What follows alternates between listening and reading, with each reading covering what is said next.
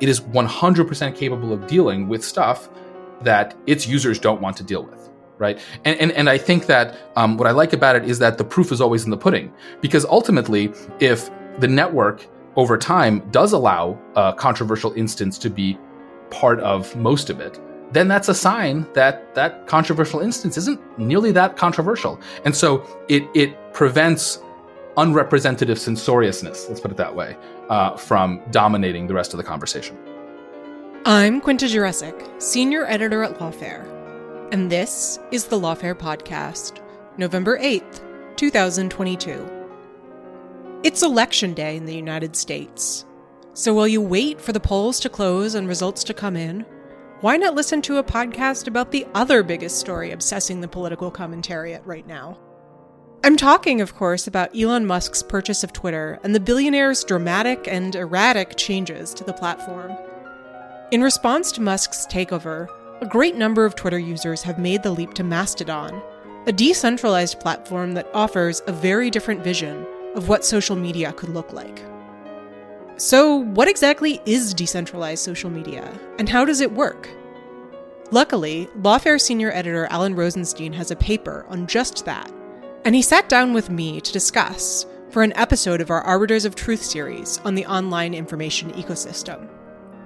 We were also joined by Kate Klonick, Associate Professor of Law at St. John's University, to hash out the many, many questions about content moderation and the future of the internet sparked by Musk's reign and the new popularity of Mastodon. It's the Lawfare Podcast, November 8th. Decentralized social media and the Great Twitter Exodus. Alan, Kate, thank you for joining us on this very busy social media news day /week/month. We're recording on the afternoon of Monday, November 7th, which I feel I have to note because things have been changing so abruptly. Kate, can you bring us up to speed on where things stand on the great Elon Musk Twitter takeover? How much has the platform actually changed?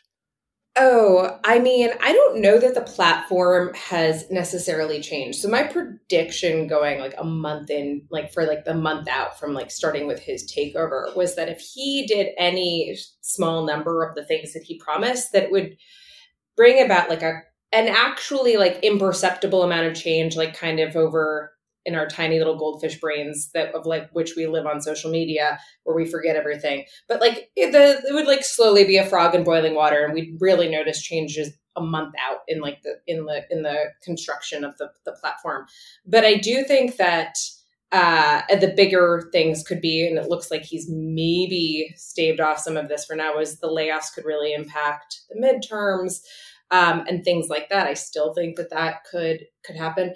But the main thing has just been that, like, it's been just an incredible parade of insanity and incoherence from Musk around how he's running this company into the ground and a really decent public-private space into the ground. And I just think I haven't been able to kind of take my eyes off of it.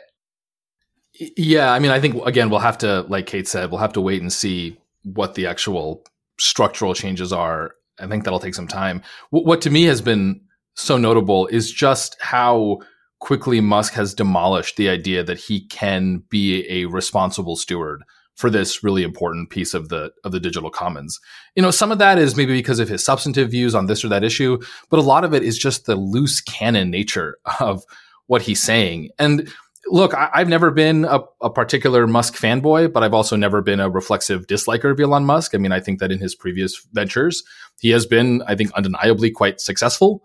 I mean, building electric cars and going to space and to Moon and to Mars are not trivial things. And managing those processes, I think, requires some amount of skill and talent. And so I was quite open-minded, frankly, to Musk taking over Twitter. But just the amateurishness with which he seems to be undertaking this, just the kind of popping off these random tweets about things, the complete lack of recognition that, especially for a platform whose whole content is speech, the speech of the person who owns and completely controls it matters a lot. And I mean, there are lots of tweets that we could point to. To me, the one that really has just totally put the nail in the coffin of my hope for Twitter, is Musk's just unbelievably inappropriate tweet about why everyone should vote for Republicans in the midterm, which again is fine for him to have a political opinion, and it's fine for him even to be involved in politics. I mean, it's not like, Mark Zuckerberg isn't probably voting for and supporting the Democrats.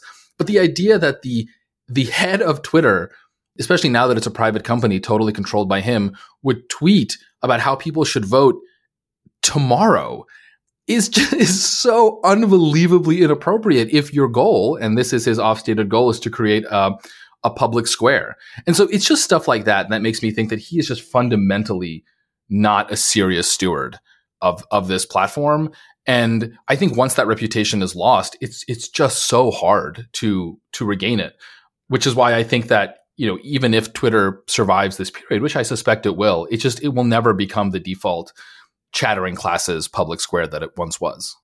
Yeah, and I think it's worth underlining that not only are we dealing with Musk's erratic and quite Trumpy in some ways tweets, but there's also real wreckage at Twitter HQ. So I'm looking at reporting from Casey Newton's Platformer and the New York Times spelling out that Musk gutted the entire ethical AI team. The communications department went from 90 people to 2. The human rights team, that's a great thing to cut. Accessibility, marketing, happily trust and safety was only cut by 15%, but I have to say that doesn't fill me with optimism. So none of this seems like a great way to run a social media platform going forward. And I'm certainly extremely conscious of the many, many ways that Twitter has arguably failed in recent years as a social media platform. But trying and failing seems quite different than just intentionally setting it on fire. Is that fair? I mean, I just think it's kind of, for me, from a legal perspective, this has always been so interesting to see how the different parts of my world, like the information studies people versus the people who are just politics, follow politics versus, all of the people in my Twitter feed and that I'm good friends with, right? That my work intersects with. It was so interesting to see the different predictions. There was a whole bunch of people who were just not lawyers, who'd never taken a corporate law class, that were kind of there's no way that this actually happens. This is just a stunt. And I was sitting there kind of oh no, this is this is actually, this is actually could have teeth for a bunch of different reasons. But this is actually a fairly serious thing that could have huge consequences for the platform. And then from a speech governance standpoint, I actually think, and I wrote a piece on this for The Information, an op-ed, but the exact opposite of Alan, which is just that I was I actually took a look at all of the texts that came out in Discovery over in the Delaware Chancery Court and was just kind of looked at who he was talking to and looked at how he was talking about this stuff. And just the most serious conversation that he had was with, I forget the guy's name, Jason Kokonis or something, the one of his other VC buddies. And it was incoherent around how to run a speech platform. I mean, it was completely incoherent. And knowing both the business side and the user speech side, I just was kind of this is he's just showing us his ass. This is almost, this is just, I mean, Charlie Warzel had this incredible piece, was the tweet, the text messages in Discovery destroyed the myth of the tech genius. And I think that was exactly correct. And more than that, it just destroyed my thoughts that there was any hope that this would be. So I'm a little surprised that he's continued to be such an ass so publicly, but I'm not surprised that he is so bad at this. That part is, and Mike Masnick's piece, by the way, I have to shut this up, but let me help you speed run content moderation of a platform is just chef's kiss. And I feel every piece of that is going to be coming true in the next month and a half. Yeah, I definitely recommend Mike Masnick's write-up, and we'll link it in the show notes for listeners who haven't had a chance to read it. So let's then talk a little bit about alternatives to Twitter, the places where people are fleeing from the reign of the Mad King.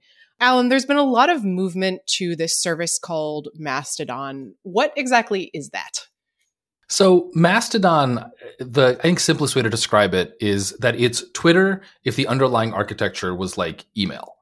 So let me try to unpack what that means. So the way email works is you have a protocol, a set of rules by which people who want to use this internet application called email have to operate. And those rules are really about, what an email has to look like, what sort of metadata it has to be, and how the different computers on the internet that deal with email talk to one another and route email so that my email can get to you. Now, the key thing about email for purposes of this analogy is that it is decentralized in the sense that there's no one email system. There's no one person, there's no one entity, there's no one computer that runs email. Email, like the web itself, is decentralized. There are lots of computers.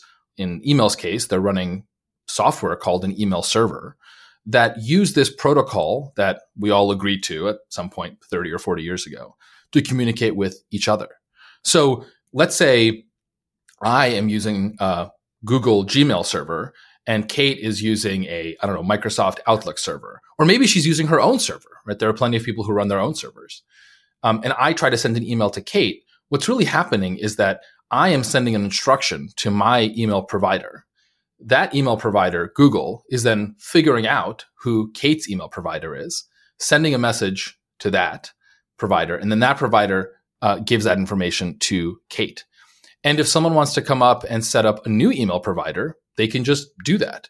And as long as the providers can all talk to each other, and there are various complicated ways in which they do that, then you have a system in which everyone can communicate, but in a decentralized way. And so Mastodon takes that and applies it to Twitter. And I should say that what Mastodon is, it's just one application that's built on this underlying protocol. And it's the protocol that's really the really interesting part of this, or that's the real innovation. So the protocol here is called ActivityPub. And it's a set of rules for individuals to communicate in a social media-like way. And so it allows people to replicate basically any social media experience you can think of. So for Twitter, the main application is Mastodon, but there's a Facebook equivalent called Friendica. There's an Instagram equivalent, a YouTube equivalent. There are all these equivalent services that all sit on top of this protocol. And the idea behind this protocol is that the world is divided into different servers, and these servers are called instances. And so some of these instances, let's say in Mastodon's case, are really big and general purpose. So I've registered just kind of out of default on what is one of the main Mastodon instances called mastodon.social. It happens to be run out of, I think, Germany, because that's where Mastodon's founder, Eugene Rochko, is based. But there are other instances that are much smaller. They maybe have 1,000 or 500 or even 100 people. And maybe they're organized geographically or around a particular subject area. But from the perspective of the user, which instance you join doesn't limit necessarily who else you can talk to. Just as, again, which email provider you sign up with doesn't limit who you can send an email to. So what's happening under the hood is that when I log into my Mastodon account, I can see in a very standard social media timeline kind of way all the posts by people that I follow, whether or not they are on my instance or on some other instance. And the benefit of that is that you get something that's close to, though it's not quite as user-friendly, but close to the seamlessness of a Twitter experience, but without having any one individual control what happens on the network, right? Eugene Rochko invented the application, but he doesn't actually really get to control how the network operates. He doesn't get to control who gets to be an instance. So if your instance stops being to your liking, or even lots of instances all try to censor some piece of information, that information cannot be entirely kicked off the system, right? That can just be held and hosted on another instance, right? Conversely, because each instance is controlled by its members, different instances can have different content moderation standards. So you can have some instances that moderate a lot, like, let's say much more than Twitter ever did, and some instances that don't moderate whatsoever. So what you end up having is a system that, globally speaking, has less content moderation, in the sense that it's not possible to permanently remove anything from the system overall, but locally, on an instance by instance basis, can have much more, or at least much more tailored content moderation. And so if your concern about Twitter is that you've taken this global public media, or this global conversational communicative commons, and you've put it under the control of one person, right? Elon Musk, or frankly, whoever it was. I don't think it was ever a good thing that Twitter had this outsized influence on our discourse. Moving everything to Mastodon allows you to have more decentralization while still giving people control over what they can and cannot see. And the real question is, will Mastodon be able to work out its kinks and its usability issues quickly enough such that people who are fleeing from Twitter to Mastodon right now in droves, right? There are hundreds and hundreds of thousands of people are joining right now, will have a good enough experience that they don't just give up on this as some idealistic tech utopian thing that unfortunately is too complicated for the normies. Yeah, so I just want to say there was a Mastodon, I believe they are called Toots, which I will try not to find funny, by a user named Kiara, who tooted, every Mastodon explanation is like, it's very simple. Your account is part of a kerflunk, and each kerflunk can talk to each other as part of a bumblert. At the moment, everybody in Flurgle can see your bloops, but only people in your kerflunk can clark your nerves. Kind of like email. I just want to say, so this is totally true, right? And look, it is a more complicated system. I mean, if you're going to decentralize and federate, it's going to be more complicated. That is part of it. But I do want to say, people are forgetting how weird Twitter was at the beginning. Like, Twitter was not so remotely weird. obvious, agree. right? Yeah. Figuring out what a tweet was and what is a retweet and what's a quote tweet. I mean, honestly, the years it took people to figure out when you're supposed to put a period in front of your tweet when you're talking to someone so that it's a real message rather than a reply. The point I'm trying to make is that all of these things have their learning curves. And I think that what we're seeing right now is no different than what we saw with Twitter 10 years ago, right? We've just all forgotten how weird Twitter was when it first started. Absolutely. And so I want to frame one more question to you, and then Kate, I'm interested in your thoughts. So this idea of decentralization, of protocols, of what is sometimes called middleware, basically this concept that users should have more direct control over what their experience online is like, and that it should be mediated more directly, less under the thumb of these kinds of, monstrosity-sized social media companies. This is an idea that has picked up a lot of steam in recent years, particularly among people who study content moderation and technology. I'm curious, Alan, as somebody who's part of that, what is the appeal? And we'll get to the specifics of the mechanics of moderation and social media that might be beneficial. But why do you think we're seeing this kind of move toward decentralization now? Yeah, that's a good question, and I'm really curious for Kate's thoughts, because I think she's I think she's done some of the most interesting thinking on the issue of content moderation. For me, I think the original sin of content moderation is thinking that it can be done. I just don't think it's possible.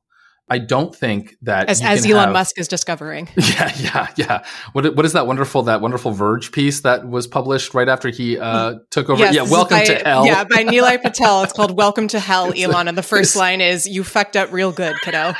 It's a fabulous piece.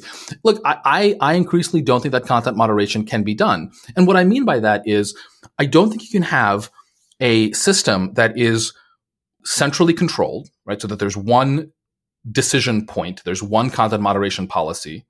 I don't think you can have a system where there's one centralized content moderation system, where the system is large, right? So you're dealing with millions, maybe even billions of people, and where people aren't incredibly mad about it all the time.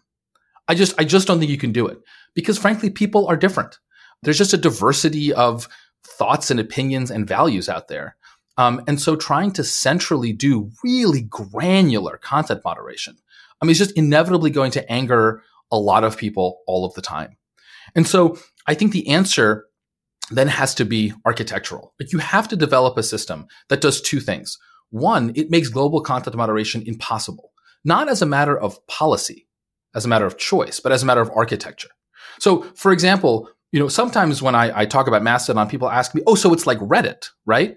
Because Reddit is divided into something that looks superficially like Mastodon instances. There are these subreddits, and the subreddits have moderators, and the moderators control what's on the subreddit. But the difference between something like Reddit and something like Mastodon is that the decentralization on Reddit is a matter of the choice of Reddit HQ. And that means that at any moment, Reddit headquarters can reach into a subreddit and moderate a piece of content or a user or an entire subreddit, right? So this happened, for example, with there was a subreddit. There have been lots of subreddits have been banned in this way, but one of the most notorious is I think called The Real Donald or The Donald. It was a Donald Trump fan subreddit, and it became very, very toxic, and people started complaining, and the complaints got to a point, and a lot of them were quite valid, that Reddit HQ said, we can't be associated with this anymore. And because we have the ability to kick this subreddit off of our system, the longer we don't, the more associated we become with this speech, and therefore we feel like we have to act. Right? By contrast, if you design a system like, let's say, Mastodon or anything that really sits on the ActivityPub protocol, that as a matter of architecture, there is no central authority that can kick an instance off the network, though we can talk later about how really bad instances can de facto be separated from the rest of the network. If you have a system like that, then there's kind of no point in getting really mad about speech on the network you don't like because no one can do anything about it. Kind of like, although there are lots of problems with email and there's spam and there's, child exploitation material, there are real problems that people are trying to work through. We don't tend to talk about the email content moderation crisis. I think in part because people realize that it's pointless to talk about it because there's no one central email authority that can do anything about that. Now, if you combine that fact, right, that you have foreclosed as a matter of architecture the idea of centralized content moderation, you combine that then with the ability to give users, either themselves or based on the instance that they choose, more granular ability to control what they see so that they're not constantly exposed to stuff that makes them miserable. Then I think you have the best of both worlds because you've diffused one set of debates, but you've still allowed people to feel the safety and security that they need to express themselves online. And so that's why I think that Mastodon is a really exciting idea. And that's why I wrote this paper that I wrote long before I had any inkling that Twitter was going to be sold to Elon Musk. It's just that fortuitously, now is Mastodon's chance. And my real hope is just that Mastodon is ready for the invasion of the normies. So, Kate, I'm curious for your thoughts. First, so many thoughts. So first of all, Alan, your paper on this is what introduced me and really explained the Fediverse to me. And I think it's excellent. And I was just rereading it ahead of doing this show today. And it was just so well written and clear. So it really is worth reading to anyone who's interested in this. Alan does a great job of explaining that. But I want to so there's a ton of different things. I want to split something. I want to kind of complicate something you just said, kind of I want to thicken this description. You said you didn't think that content moderation should be done. I think that there are a bunch of different ways that we are improperly thinking about content moderation, or that I think that content moderation shows us a way that we think about speech and speech regulation writ large in a slightly different valence, holding up some type of prism to the light. And it just kind of everything looks clear. And then you just tilt it slightly differently and you see that there's a spectrum.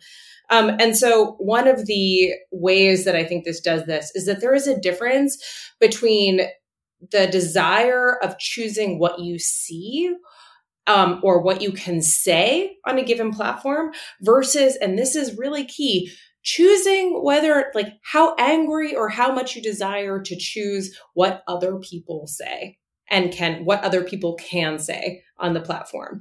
And I think that no one, if where you're going to get upset is being, and this is what we've seen for the last 6 years, I think this is what rocketed content moderation into kind of the public eye, is that basically that people have this huge desire to actually make all of these speech platforms battlegrounds for what has always been a fight that we've had, which is that you want to control what other people say, what other people do. I mean, this is literally what a lot of the law is deciding what it is what is good behavior or bad behavior, or good actions or bad actions, and what people can do, and how we kind of evince that with traditional concepts of liberty, et cetera. Not to make this too kind of galaxy brain, but I really do think that this is kind of the big difference. If what you want is the first thing, which is just like basically making people happy about what you see or what you can say. I think the federated verse does that. What it doesn't do any better than social media, centralized social media, is change what other people can say. And, to your point, Alan, and I'll wrap this up quickly so that you can respond, because I'm really interested in how you respond to this. There's like this you have this notion, as you give the example of email, which is like, okay, everyone can, like Kate and Alan can each have their own email servers and they'll all work. Right. That's absolutely true. But in the actual matter of fact of things, certain type, like Gmail controls this huge subset of things. And then Gmail becomes, to actually make your point about CSAM and other types of nefarious behavior, Gmail becomes this clearinghouse and this leverage point for regulation around whether or not they're like auto scanning everything you like work through Gmail. So it's not that so that you're basically, if I send an email to you, that there might be like CSAM attached to it. Now Gmail runs like photo DNA types of things in the background of their Google Drive and all these other things that surface whether or not people are sending that. That's not running on like if I had a private server.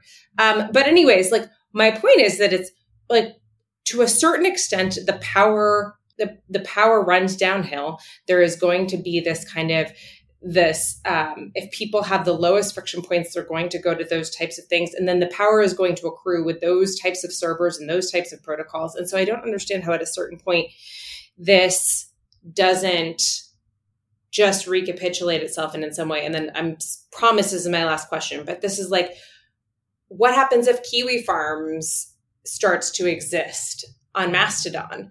Right? Like, what if there is some type of where does the protocol go then? Like, to make the comparison, like, is there some type of like, do we vote it out of the union? Like, is it kind of like Texas? Like, if I just wanted, like, what's the matter with Kansas? We just like vote Kansas off Mastodon type of thing. Sorry, that was a bad joke about federated states of things, but generally, like, I'm kind of curious, like, there does seem to be a lot of things that can happen here. Yeah, I mean, look, these are all great questions. These are the questions, and I want to just say kind of two clarifying things first. The first is we don't know the answers to these questions, and we don't know the answers to these questions because this is still such a new form of technological speech organization, right? I mean, one of the kind of most important features of digital technology is that things that work for 10 people often don't work or work very differently for 1,000 or 100,000 or 1,000,000. So a lot of it, we have to just wait and see how this scales and see what sort of emergent properties come out of that. So I just want to make that caveat. The other thing I want to say is I just want to clarify what I mean by decentralized, because although it is true that in one sense, centralization is a binary property, right? Twitter, Reddit, Facebook, they are centralized because there is Twitter, Reddit, Facebook, HQ that can do things across the whole network, versus email and Mastodon and the HTTP protocol, right, that we all use for web browsing. These are decentralized. In another sense, and maybe more relevant to the conversation we're going to have about the trade-offs and the pluses and minuses, the question of centralization is much more of degree. Because, Kate, you're totally right. People are not going to run their own instances because there's no reason to run your own instance. It's actually not that hard. There are already services now that will do the instance running for you as long as you give them a domain name. But again, there's kind of no point for most people to run their own instances because most people are just normal people and they have very standard kind of vanilla content moderation preferences. And even if they differ, there are kind of 3 or 4 or 5 different buckets of content moderation types that most people want. So naturally, you're going to have some instances get quite large. And if you look right now, you can do this. You can go and you can look up the list of Mastodon instances and you can sort them by the number of users. The top 5 or 6 or 10 Mastodon instances have something like 80% of the user base. So in other words, you get the standard sort of power law distribution of a few nodes in the network carry the most of the traffic, right? And this is the same power law distribution that you get with a lot of internet phenomena, right? And in the same way that, right, again, if you looked at the main email servers, by number of users, right? You would see that a couple of servers dominate. But the difference between a couple of servers dominating and one server dominating is huge. And it's in that difference. And in particular, the ability of people to move from server to server when they're unhappy with what their server is doing, that puts a limit on just how centralized the system can be. And so I think that goes, Kate, to answer your question of, won't this just inevitably recapitulate the winner takes all? It'll recapitulate the idea that a few winners will take most, but there is still a big difference between that and the winner takes all that you see with, all your other social networks. So, Kate, you've done a really nice job, as Ellen has said, setting up all of the many, many questions that exist around decentralized social media and the Fediverse. And I do want to dig into those more. But before we do, Ellen, give us the pros column. I think we've touched on this here and there, but just walk us through, other than not being Twitter, what is the benefit of using a decentralized system like the Fediverse? Yeah, so I think there are a couple of benefits. Right. So first, it can hopefully diffuse some of the content moderation challenges that we see, because not everyone has to live under the same content moderation regime. Now, Kate is totally right. That doesn't address people whose primary concern is not about what they say or what they hear, but about what other people say or about what other people hear. If you really care about that, and there are bad reasons and good reasons to care about that, something like the Mastodon is not going to help you.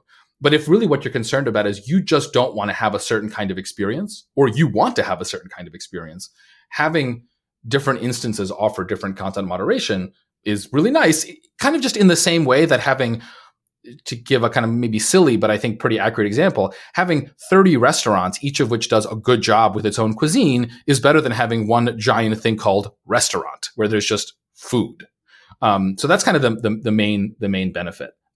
Another benefit, again, is, and this is especially true if you're kind of more on the sort of standard free speech side like I am, that, and you get very nervous with the idea of any piece of content being, permanently removed from the network unless it's like actually criminal. Having Mastodon where information can, most information can usually stay, even if it ends up being kind of shunted to the darker corners where not a lot of people will see it, it can be a benefit. Another benefit is that because of the way these instances work, people with super different views, and in particular opposing views, will not quite rub up against each other in the same way that they do on Twitter, right? Part of this, again, is because different instances have different cultures. Part of it is because, at least so far, Mastodon is nonprofit. It does not allow advertisements. And so that means that there isn't quite the same incentive to what in Silicon Valley is euphemistically called drive engagement, which is really a code word for make people as angry as humanly possible, because that drives clicks, and that is what makes advertisers happy. So just from the demand side, you get less need for content moderation. I would say those are some of kind of the main advantages. I mean, also you're not under anyone's dictatorial rule, right? You don't answer to Elon Musk, which is nice. I will say that like all of this makes me how even some of the language that Alan just used to describe kind of the benefits of decentralization like strikes me as like essentially kind of an Eleanor Ostrom type of managing of conflicting uses in a commons and governance, like governance of a common space, which I think is actually, I'm increasingly convinced this is really the model to kind of reason through online speech and the public-private mashup of the internet right now. So like, I just kind of wanted to flag that and say that like, I think that one of the things that I think the Mastodon is, you're right, Alan, is going to do well is that it manages conflicting uses very well. Whereas something like there is, I mean, the best, like I was just rewatching Caddyshack and I was like there's the Baby Ruth scene. And I feel like that's what Elon Musk just pooped in the pool. Like no one wants to be there. Everyone's fleeing and getting out. And you're going to have to ruin the entire pool to disinfect it again after all of this. And maybe there won't be a pool at all. Maybe we can't have nice things. I don't know. I'm doing a terrible job with this metaphor, but that's exactly kind of what I think this is exactly kind of what we're seeing with the problem with a completely private public space that manages the like a right-based like public free expression.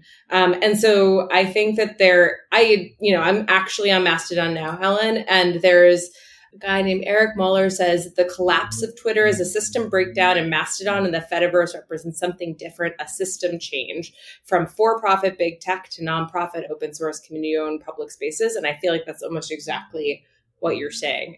I don't think it'll mean the end of Twitter, by the way, or private spaces for private big tech. I just think that it's going to maybe be a paradigm shift. And to be clear, no, I think that's great, and I think this is right. I mean, I think Eleanor Ostrom basically explains 98% of stuff that goes on the internet, and so I will be very, very happy to invoke her as my patron saint for my thinking about Mastodon as well, because I think you're exactly right. Right, this is just an alternative way of dealing. This is an alternative way of dealing with this very difficult situation in which you have lots of people trying to use a common space in different ways, and you have to just give them the ability to separate a little bit. Something that the Twitters and Facebooks and Instagrams of the world don't currently allow. I also don't think that this is the end of Twitter, and I think even Twitter realizes what the future is. I mean, one thing that's kind of ironic in this whole discussion is that I think just a few days, or maybe a week before Twitter was bought by Elon Musk, it announced that this Blue Sky project, which is a project that Twitter has been the main funder for, though it does not control. It's an independent project. That the Blue Sky project is coming out with its own protocol that essentially does what ActivityPub does. And the idea that Twitter had, and who knows whether this is still its plan post-Musk, is that Twitter, once Blue Sky was built out, would be just another node, basically another instance on this larger Blue Sky network. Now, again, I think Musk's takeover has put a lot of that into doubt, but I do think the future is not getting rid of Twitter or getting rid of Facebook, just as the future is not getting rid of Gmail, which I happily use, even though, it's corporate and scans my email and, has all sorts of bad things associated with it. It's rather having different entities, whether they're nonprofits or companies, run their own servers that are all enmeshed with something that is kind of fundamentally, I don't want to say neutral, because technology is never neutral, but that does at least allow for all these alternative uses and pushing as many decisions as possible out to the edges and to the users themselves. So let's go back to the difficulties with this kind of a decentralized system. And I think maybe a good place to start is this question that Kate brought up of, what do you do with really objectionable content? So on Twitter, for example, because it's centralized, Twitter can just say, we don't want anybody to tweet Nazi content, or we don't want anybody to impersonate Elon Musk, and they can implement that by fiat. Maybe the implementation is better, maybe it's worse, but it can be done. On the Fediverse, you can't do that because of decentralization. I think, at least as of a few months ago, Trump's platform Truth Social runs on Mastodon's program, and that there's nothing that Mastodon can do about that because it's decentralized. So Alan, talk us through how you think through that difficulty. Is that a downside in your view? Yeah, so I think it's useful to divide the world of objectionable content into two categories. So one category is the stuff that basically anyone who is remotely respectable thinks is objectionable. So the classic example here again is child exploitation material. Obviously, there is a constituency for CSAM, right? There are people who produce it and spread it and consume it. But really, no one out there who's, no matter where they're on the political spectrum, is arguing for CSAM. So with stuff like that, the way to get rid of it is fairly straightforward, because each instance has its own incentive to get rid of that. The instances can even share resources, let's say outsourcing to databases that do CSAM scanning. And, if the instances can't do it, or if there's a real outlier instance that wants to be criminal, then there are backstops, which is to say governments. Because remember, the internet ultimately exists within national jurisdictions. And if an instance, in America or somewhere else wants to run a child pornography ring, then I have no problem with that instance being, or the people who run that instance all being thrown into jail. The trickier issue is with objectionable content whose objectionableness is itself at issue. So, let's take, for example, far-right extremism, right, which I think is what a lot of people are rightly concerned about. How does Mastodon deal with that? And the question, Quinta, you posed is interesting because even in the verbal formulation, it kind of shows the different perspective you need to take. So you asked, well, how do you, right, presumably you here being a particular entity, deal with the problem of Gab or Parler or Truth Social, right, if they are trafficking in hate speech and far-right nonsense? And the answer is, well, you, singular, kind of can't do anything, but the network actually can respond if a critical mass of people on that network want to. And actually, Gab is a really nice example. So Gab, again, one of these far-right social media sites, at some point a few years ago, it switched to using Mastodon, basically a fork of Mastodon. All the stuff is open source. Because Mastodon is good technology. And the Mastodon network kind of freaked out because you had these people who a lot of them viewed as Nazis on this platform that was really supposed to be kind of warm and friendly. And at the time, Eugene Rochko, right, the founder of Mastodon, literally said, look, I designed this system so that there's nothing that I personally can do. But that doesn't mean that the network itself can't deal with that problem.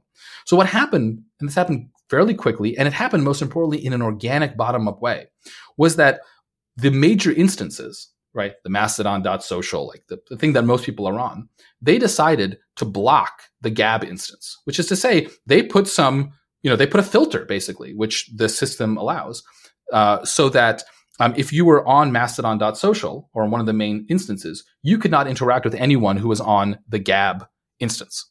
Right. And now, if you didn't like that, if you were on Mastodon Social and you wanted to interact with the Gab instance, well, there were other instances that didn't have that policy. And so the network started organically reconfiguring itself based on not majority voting. That's not quite the right way of thinking about it, but basically people voting with their proverbial digital feet, going to instances. And in fact, you could even have a second level of organic regulation where instances could even decide, we hate Gab so much that not only are we not going to talk to Gab, but we're not going to talk to anyone who talks to Gab. And you could imagine third order and fourth order and fifth order restrictions, right? Now, importantly, and what keeps a limit on this kind of censoriousness is that every instance that restricts its communication with other instances becomes, in principle, that much less useful to its users because now it's more limited. So there's this very complicated, and again, impossible to coordinate and impossible to predict, working out of the contradictions, as it were. And at least in the case of Gab, what you ended up with was basically you had Gab in the corner, all talking basically to itself, and the rest of Mastodon. At some point, Gab actually, ultimately, it's Gab that pulled the final plug and decided to just remove itself from the rest of the Fediverse entirely. But before that, you had what I think is actually the best equilibrium, right? Which is that you took this very controversial community, you didn't get rid of them, you didn't infringe on their right to talk to each other, right? But you also didn't force them onto the rest of the community. And most importantly, this all happened organically. So there's no one individual for anyone to be unhappy with and to say, you didn't represent my interests. The network just represented your interests. And so in this way, Mastodon kind of recapitulates the representativeness of whether it's democracy or the market. I mean, kind of pick your analogy. But the I think bottom line point is it is 100% capable of dealing with stuff that its users don't want to deal with, right? And I think that what I like about it is that the proof is always in the pudding, because ultimately, if the network over time does allow a controversial instance to be part of most of it, then that's a sign that that controversial instance isn't nearly that controversial. And so it prevents unrepresentative censoriousness, let's put it that way, from dominating the rest of the conversation. So that's a very happy story. I guess my concern is, let's say we're having a lot of people enter Mastodon from Twitter right now.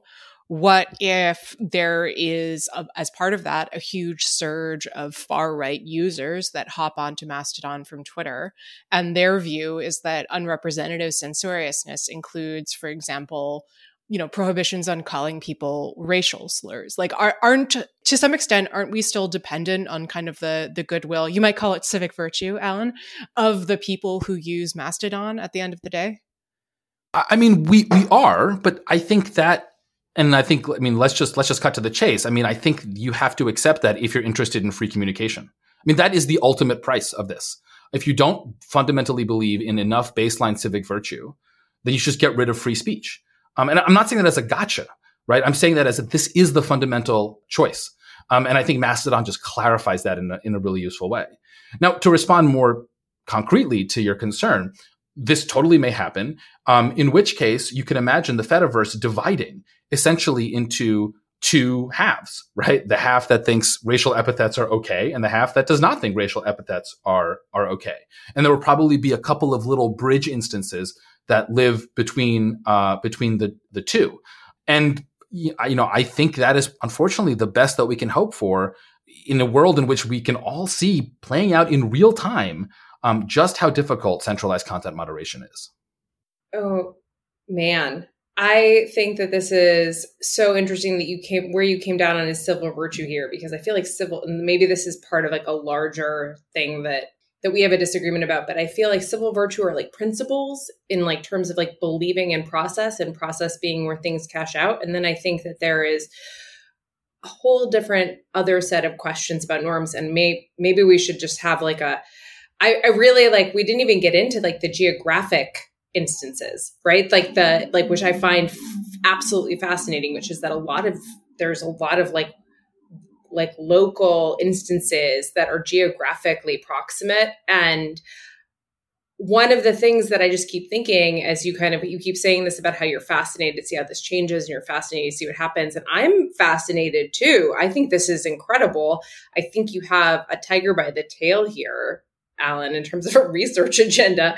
But I think that they're like the time and scale issues are going to be enormous. And you brought up before at like the head of the show that like 10 years ago, Twitter was a weird little thing. And now Mastodon seems weird. And like how the norms coalesce around this space are interesting. But like this is one of the main things that I think that actually like, so someone like David Kay, who does international law and content moderation stuff, did when he came into this space about content moderation. He was like, oh, well, we do have a whole set of norms about what should be like the baseline of stuff, which is which is essentially the UN has come up with all these norms about how to control free expression and all these other types of things, which is kind of, he came in, and I think this is super interesting. Like the UN has this idea of international norms that drive, which I think is key, but like essentially they impose them kind of top down, which I would say make them rules, but that's a bigger thing. But all of Facebook's content moderation is so driven organically from the bottom up and is constantly changing. And it's organic. Like there's no way to predict it or predict what would happen. And even more so, like the geographic communities that bump into each other, the cultural communities that bump into each other, the age demographic communities that bump into each other, education communities, racial, they're just on and on and on. I think that drives there is absolutely no single set of norms that we can coalesce to, even around process like civic virtue. These are all great points, and I would just say I think two things in response. The first is, and I mean, Kate and I are law professors, so sorry we're about to all go meta here, but I think part of it depends on what you think is a civic norm, because I totally agree with you. You're not going to get everyone to agree on process, but maybe you can get everyone to agree on this kind of meta norm, that the way we deal with our disagreement about process is that we're all part of this really interesting technological decentralized experiment. Kind of in the same way that people don't necessarily agree on the price of something, but if you want to be in a market, agree with that. Yeah, you sort of like agree to deal with these issues via the market. The other thing that I would say is, Kate, you mentioned something kind of quickly, but it's really important, so I want to draw it out, which is the question of scale. This, to me, is the ultimate question about Mastodon. I think the technology is solid. I think the UI concerns, although they're real, are fundamentally not that important and will be sorted out. I think the weirdness of, they're toots, not tweets, and they're this and not that. And what do you mean these instances? That's all just kind of the standard stuff that happens with any early adoption of a technology. I think the real question, and I just don't know the answer here, is what is going to happen when Mastodon is not 1 million active users a month, but 10 million? Or 50 million or 100 million, or, what I kind of want it to be, billions of users, right? Because it really can, I think, be a kind of global space in which, Twitter or even Facebook never really could have been because they're centralized. How will you do the content moderation then? Facebook, and Kate, you know this much better than I do, right? But these companies, they employ tens and tens of thousands of people, right? Poorly paid, Filipinos to sit and review just the kind of most horrifying content, so that we don't have to see it. How is that going to happen with a bunch of nonprofits? Now, maybe one possibility is that technology will come save us, and artificial intelligence will get really good at filtering out the bad stuff. I mean, I think for things like CSAM, that can do a decent job, but man, the recent history of algorithmic content moderation is not awesome. So that to me is the question, right? Will they be able to figure out how to deal with the CSAM and the spam and the kind of miserable content when there are 10 million or 100 million people? If they can, I think this thing will take over the world. And if they can't, we're going to be right back to one of these centralized platforms in 5 years. Yeah, so this actually brings us back, and I studied the oversight board at great length at how Meta set that up. But there is another lesson here, Alan, which you could totally I think that you would. I'm interested in how this lines up, which is that there are governance structures that dictated the protocols that we all talk on, and that are actually in place to kind of continue to dictate these terms. And so, does this flow from this question? Is this going to lead to kind of a Fediverse or a platform protocol level of governance that's international? And I don't know how that necessarily gets around some of these questions still about geography and pure kind of participatory democracy in this type of environment. So as we've been discussing, this really seems like kind of a trial by fire moment for decentralized social media. Obviously, it's been talked about for a long time, but this kind of mass migration or seemingly mass migration to Mastodon from Twitter really seems like kind of a make or break situation. So Alan, what are you going to be looking at over the coming days, weeks, months to gauge whether the experiment is succeeding? Yeah, so I think we're going to have to see what the most influential kind of Twitter users do. I don't think anyone with 1 million Twitter followers is about to jump ship immediately. That's a lot of built up, social and digital capital. But if they create a Mastodon account and they start cross-posting and they can gain even a tenth of the followers that they had on Twitter and they have them on Mastodon, I think that will, be a leading indicator. I think that a lot will depend on whether Elon calms down and takes a breath and maybe stops tweeting for 24 hours and tries to huddle with whoever is advising him. And God, I hope there's someone, and thinks about an actual strategy that will help, right? That's the kind of push factor away from Twitter. And I think the final thing I'm going to look for is just to see how this scales, right? So, there are going to be trolls moving to Mastodon. There are going to be people trying to destroy it for lols, as they say.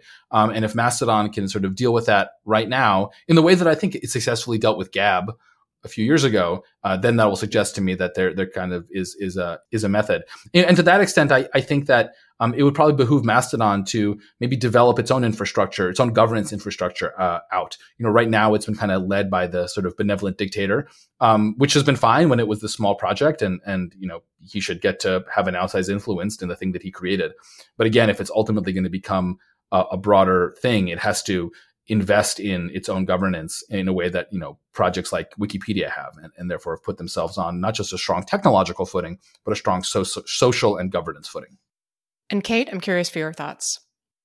So I just wanted to say that while you were talking, and we've been talking here, in fact, just 10 minutes ago, to your hope about Elon getting it under control, he tweeted, "To be clear, my historical party affiliation has been independent with an actual voting history of entirely Democrat until this year," which is literally does that make anything better? Does that make it worse? It makes it worse. It does not make it better. So, I mean, yes, but that is it's so bad. And I just so I have no hope for that. I have no hope. And I've also talked to a number of people at this point, and I don't take this for what you will, but I've talked to so many people who have worked adjacent to Musk over the years. And to a person, they fear him and find him insane. And so like there's, I mean, I like at a certain point you hear those types of stories out in the wild, but then when people we're very close to him say that enough times, like you're just kind of that you really trust, you're like, okay, like that's actually true. But to my point, like how will I know if this is succeeding? I don't think that we'll have any, this is what is succeeding? The Fediverse is succeeding. I think it'll be that more people are on it and that it gets more use. I think as it starts providing a viable alternative to the big tech for-profit platforms. But like, I think that the better question, and I just want to not to be like super meta and zooming out again. And I hate that they rebranded themselves Meta because it ruins every talking point I have. But like, is essentially that like the bigger question is how all of us in this world, in our communities, in space and time are speaking with each other. And that is the public sphere, like full stop. And it exists in every space from like your grocery store to Twitter to now Mastodon and all of these different places.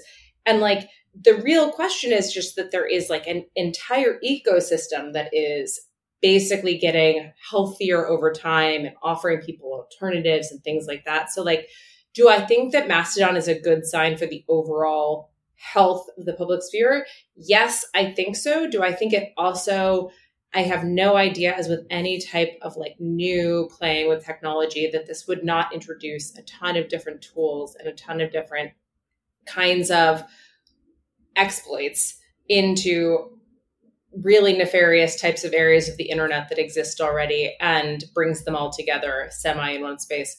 Or I don't know how power doesn't recapitulate itself just on these platforms, like on a platform like Mastodon eventually anyway.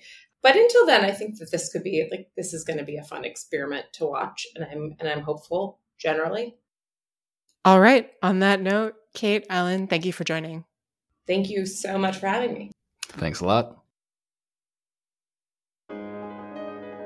You've been listening to Arbiters of Truth, the Lawfare podcast's occasional series on our online information ecosystem.